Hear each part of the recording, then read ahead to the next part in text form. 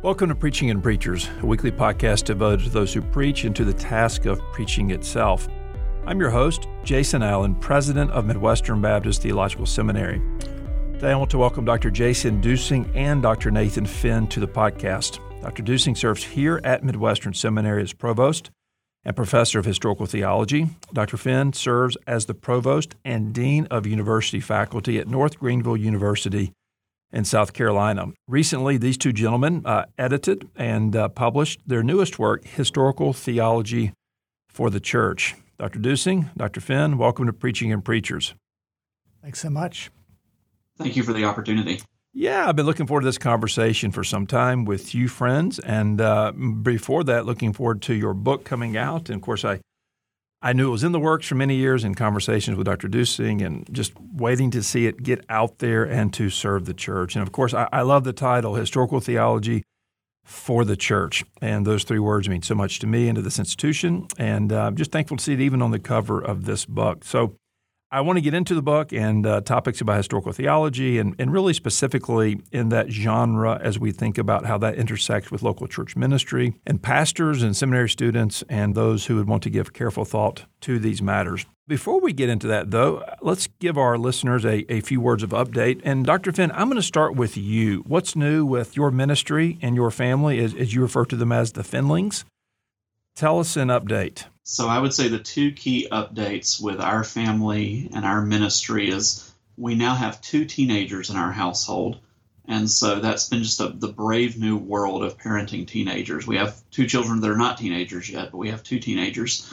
And as far as ministry, man, goodness, trying to do theological education in the age of COVID-19, I tell people that we're not always having fun, but what we're doing matters. And we're ready to get on the other side of this so we can start doing it and having more fun again. Well, amen to that. And listen, one other word of elaboration from you. Tell us what's on the docket for you by way of writing projects and what you're currently thinking about, working on, or perhaps is on the horizon for you. Yeah, I'm currently working on two writing projects.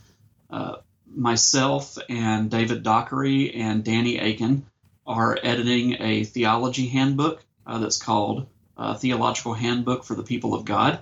So I describe it as something like an Oxford Handbook of Christian Theology, but written for conservative Bible-believing evangelicals. And so collection of essays from lots of contributors. We're very excited about that. And then my personal project is I'm writing a chapter on the doctrine of the atonement for a revised version of the systematic theology textbook of Theology for the Church, which actually Jason Dusing and I's book we're talking about today is in some ways kind of a companion volume to that. But there's a new edition of that coming out, God willing, in 2023. And so spending a lot of time during this Easter season reflecting on the crucifixion and the resurrection and what Christ has done for us and for our salvation. So those are kind of the two big projects. Dr. Dusing, give us an update on you and life and ministry and family and writing projects. Thank you. I'm wrapping up, coming around third on my seventh year at Midwestern, and my family and I have just enjoyed very much living here and working here and serving at this school and in these days. Our family's doing very well, very similar to Nathan, two teenagers and two who are not, and all the fun that comes with that, although it is a new world, as Nathan says well. Otherwise, just, similarly navigating COVID-19, but grateful for really the ways that, God's blessed Midwestern Seminary and sounds like North Greenville as well in terms of giving us a path forward to navigate through all this. And your four kids now are ages 18 to 8, is that right, or 18 to 7? Kind of 17 to 7. 17 to 7, okay, close. So also give us a word of update, Dr. Dusing, as to what are forthcoming projects from you, kind of what's on the docket. Sure. We're nearly finished with the editing of the Lost Sermons of C.H. Spurgeon. It'll be 7 volumes in total, 5 volumes. The 5th volume is about to appear. We'll have the 6th in the fall. And then the massive kind of capstone volume, volume 7, a year after that. That's really an institutional project. I have the opportunity to be the general editor, working with the team of editors on that. And then I have a few chapters and some books coming out, but I actually have a brand new children's book coming out here in May with B&H Kids that essentially for your listeners will understand, but applies the doctrine of general revelation in terms of how we can look out in the world God's made and see his attributes and the ways he's revealed himself. Well, we look forward to seeing that, and we collectively look forward as well to the remaining volumes of the Lost Sermons getting out. So thank you for your skillful hand there. So we're talking today about historical theology. And frankly, how does it differ from what we might refer to as biblical or systematic theology? And I guess even before we get into the book, just thinking conceptually about the topic. You men are trained historical theologians, so it's natural for you to write a book on this, and we'll get to that momentarily. But first, how does this differ? How should we think about these as different and even complementing fields of study? And Dr. Finn, let me turn to you to answer that question. So there are lots of really great, kind of textbooky definitions of historical theology, and Jason has a really great one in our book. But whenever I'm talking to pastors in particular about historical theology, I define it as the history of Christian theological thinking from biblical times to the day before yesterday. And so it's really just taking all of those big doctrinal categories and even often ethical and what's become philosophical categories and looking at how those ideas have developed from really the end of the New Testament era until right before our own era. And how is that different from biblical or systematic theologies? So biblical theology tends to be tracing themes across the scriptures. So like maybe, for example, tracing the idea of temple or tabernacle across the scriptures, whereas systematic theology tends to take these theological categories like salvation or scripture or the church and looking at everything that the Bible says about those topics. And when biblical and systematic and historical theology all come together, we have what I call lowercase t theology, just kind of a holistic approach to thinking Christianly about God and everything else that God created. So they're very much complementary disciplines for theologians. And Dr. Dusing, not to get bogged down here, but to what extent should our listeners, seminary students, local church pastors, to what extent should they be thinking intentionally in different categories as it relates to exploring the full galaxy of theological studies? I think it's helpful to encourage people to think in different categories, and maybe this is a good way to answer that question. The idea of doing theology or studying the Bible among believers to sort of group together different texts and to organize them into doctrines so that we can have a conversation with one another on how we're going to do something like church planting or how we're going to do something like combat a heresy. Throughout history, that's always been done by, for the majority of history, churches. The idea of sort of your Lone Ranger theologian coming up with new theology is a relatively modern thing. And so doing historical theology really for its history has always been done by churches for churches. From the early councils, the Reformation was all about churches trying to figure out who they are and whether they need to form something else on into the modern period. So I think I would posit the answer to your question this way, in that I think it's helpful for people to know the different categories, the way in which to look at the Bible and to form doctrine, but not lose sight of the purpose for doing so, and that it's throughout history, theology has always been done mostly and in a most healthy way by churches or church leaders for churches. So you guys both are trained historians, both seminary degrees, PhD degrees. And so in a sense, it's natural that the two of you partner in a book like this. In fact, everyone who knows you guys, no surprise whatsoever, this book lands on our desk edited by you two. But just because it's natural that you undertake a book project doesn't mean that one will or perhaps even should. So I'm curious, what prompted this book project? Dr. Dusing, why don't you go first? Well, every book has a story. This one has a long one, so I'll give you the brief version. But I can remember actually you and I having a conversation about this idea during my early years at Midwestern. There was some new leadership at B&H Academic, and you had been talking with them about particular needs. They mentioned they had a need in the historical theology textbook category.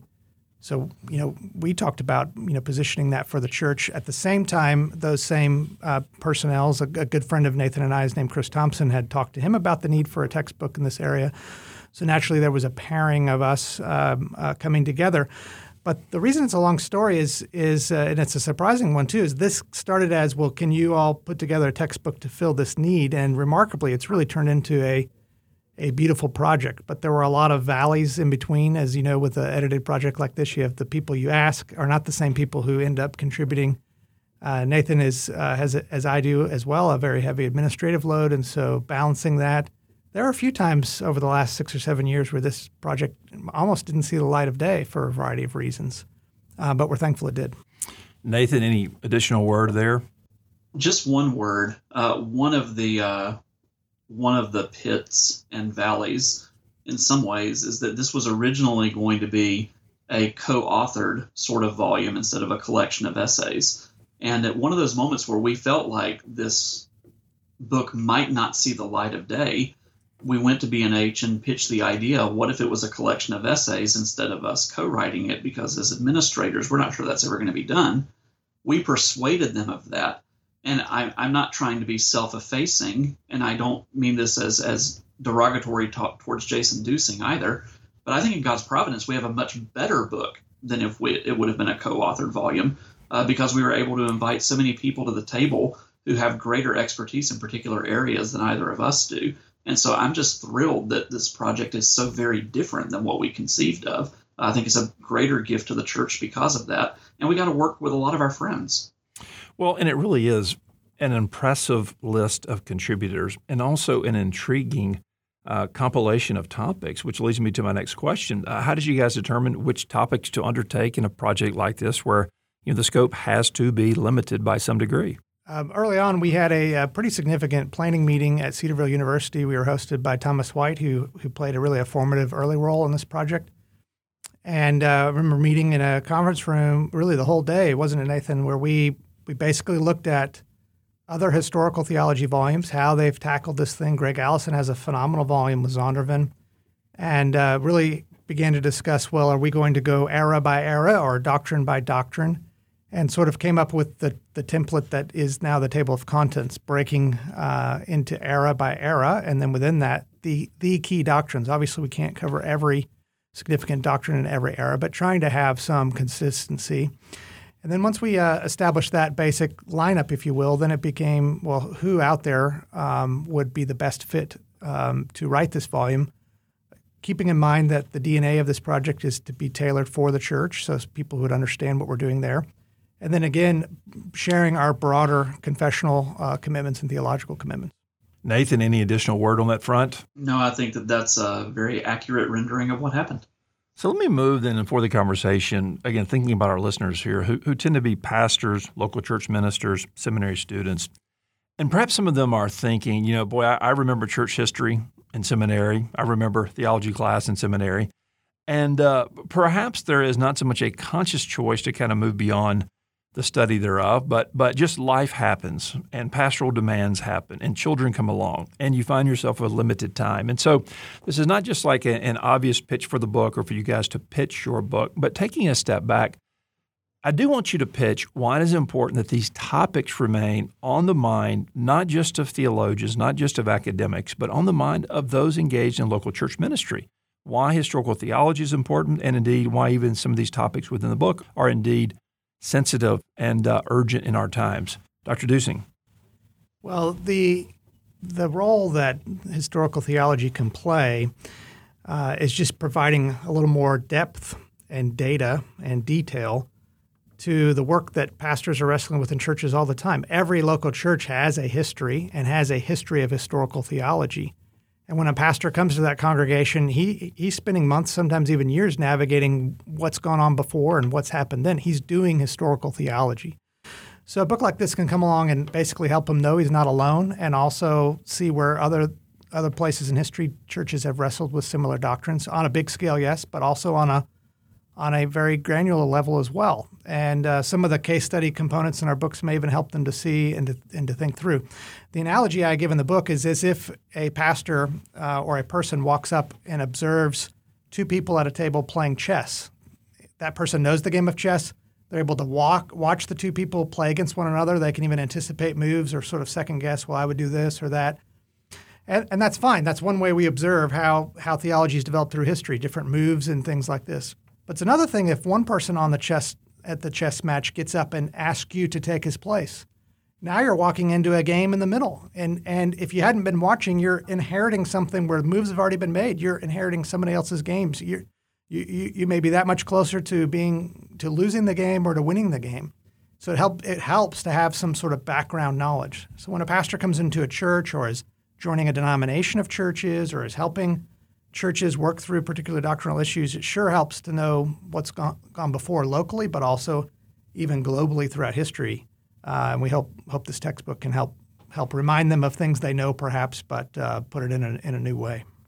And Nathan, kind of building on that, when you look at the book itself and the topics you engage and the eras, and I'm not going to read the table of contents here, but the book is broken down into four eras: the patristic era, the medieval era, the Reformation era, and then the modern era. And then within that, you guys are tackling topics such as the person and work of Christ, the Trinity, Scripture and tradition, salvation, the church. Again, and then you come into the more modern era and talk about issues of authority and humanity and eschatology. And so not just the book coming together and like why those topics, but the current relevance of those topics, even as they're framed historically for the church in the year 2021. Unpack that for us, Nathan. So there's really two complementary reasons why we picked those doctrines in particular. One reason is because they tend to be the most important, if you will, perennial doctrines that from a historical standpoint the church has debated, reflected on, refined whenever they've been challenged by heretical voices and non-Christian voices.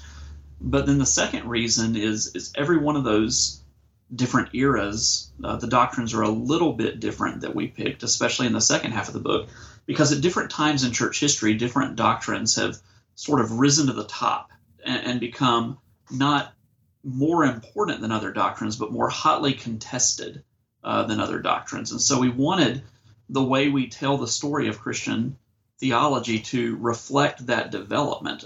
There was a sense in which the early church was the era of the Trinity and Christology, and the Reformation era was the period of really talking about what is the church and the doctrine of salvation and questions of authority. And in the modern age, goodness, so many debates about authority in Scripture and creation and end times. And so all of that is sort of reflected. And we feel like as scholars and churchmen that these are the same issues that pastors are wrestling with and that their churches are wrestling with. And we feel like whenever they read the latter chapters, that's going to sound really familiar to them because we've all come of age in a world where people don't automatically trust the authority of Scripture. And there are these big questions about where we all came from and where we're all going.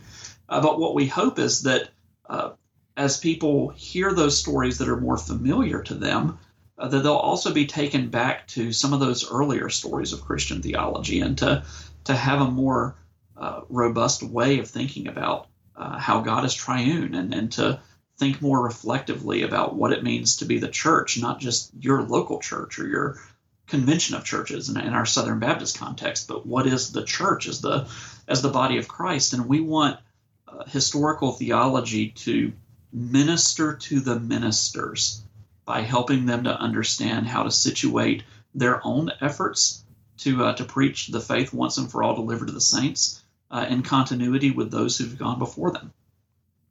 Well, and your book and the genre of historical theology, it obviously is part instruction, part teaching what the church has confessed, and often the story behind that as to how the church had to fight and wrestle through and pursue clarity and define orthodoxy contra heresy. And so it clearly is instructive, but also your book, there's a sense in which it's inspirational. And this is not, just a general church history textbook. Again, it's historical theology. But you still find people and names in here and stories in here. And there is an inspirational aspect of this book for the reader. And isn't that good and appropriate and right? because we do draw strength and encouragement from the saints who have went before us, who have wrestled with knotty issues, who have defended the faith, some who have paid the ultimate price for the church, yielding up their lives for the proclamation of the gospel. So again, thinking about that reflection and our ministry moment and those who are engaged in the local church ministry, were you guys thinking not just to inform the mind, but hopefully to encourage the heart and perhaps even to strengthen the conviction of the readers, Dr. Dusing? Absolutely. I mean, one of the great things is, and as you know well, I mean, pastoring especially can be lonely and incredibly hard. And reading this and knowing who's gone before, we hope that it instills and puts courage into people and encourages them in the process, just helping them to know that even though what I'm going through here in this particular context is really trying and not few people understand, I know I'm not alone. I've seen other people stand and trust God's kindness and His providence and working throughout history. And so what I'm doing is not so much really even that remarkable, what I'm going through, because it's my turn. I'm taking my place and standing for the faith once delivered throughout history. So we do mean for it to be very much that way. And we also mean for this to be readable. I mean, admittedly, it is a textbook by design. There are no footnotes in this. There's discussion questions and recommended reading. It really follows another great book that Nathan helped edit and write, The Baptist Story, in that way. And that we mean for it to be for people to pick up and read through or to reread sections and be refreshed by the facts as they took place. So, Nathan, let me try to pull this together with the final question for you, and that is this. How would you encourage pastors, teachers, to actually use this book in the classroom, in the context of the local church, to encourage the people of God? Again, whether it's the 19-year-old student in Bible college or a Christian university, the 24-year-old student at a seminary context, or the 48-year-old pastor who is going to be speaking on Wednesday night to people ranging from the teenage years to octogenarians out there. How might this book be used in those settings to strengthen the church and those who comprise it? With the church in particular, we know the book is going to be used. Well, we hope the book is going to be used as a textbook. It was certainly written for that purpose. And so we hope there's a natural use in an academic setting. But in the local church, Jason Dusing and I think this is true of most of our contributors, but I know this is true of the two of us. God called us to the ministry of the gospel before He called us to be theologians or historians. And so we very much wanted to approach this volume as people who we hope think like pastors and who love pastors and want to come alongside pastors. And so we see this book very much as a resource for pastors and other teachers in the church to help them to dig a little bit deeper and to situate the way that they are forming their doctrine, their congregations doctrinally with the wider church, and to have more voices to engage with that are interpreted from other ministry-minded guys who think like them. They're engaging with evangelical Baptist interpretations of historical theology. And so we very much see it as a resource to supplement the preaching and teaching ministry of the church. But I also think that especially those churches that have opportunity because of size or other resources to either be multi-staff or multi-pastoral, whatever that looks like in their context, or to have any sort of internship program for younger men who are aspiring to the ministry of the gospel. This is a great book for kind of a church staff reading group or a pastoral team or elder team or something like that, as well as a great book to again take an intern through, or to take a young man who's wrestling with a call to the ministry through. And we think it has great value in that sort of way too. I'm not sure that this book is going to get a lot of play in men's groups or ladies groups or youth groups, but we hope that it can help those who are leading those groups to think theologically and to think robustly about the great things of God as they're teaching and leading others. Well, friends, I want to thank you for your book and for the conversation today, and I want to commend it to our listeners. Again, it's Historical Theology for the Church, out with B&H Academic, and I want to encourage you to get a copy and to enjoy it and to read it and to share it. Gentlemen, thank you for joining me on Preaching and Preachers. It's a great pleasure. It's a real joy. Thank you so much. Thank you for being with us today and for listening to Preaching and Preachers. For more information, go to my website, jasonkallen.com. That's jasonkallen.com.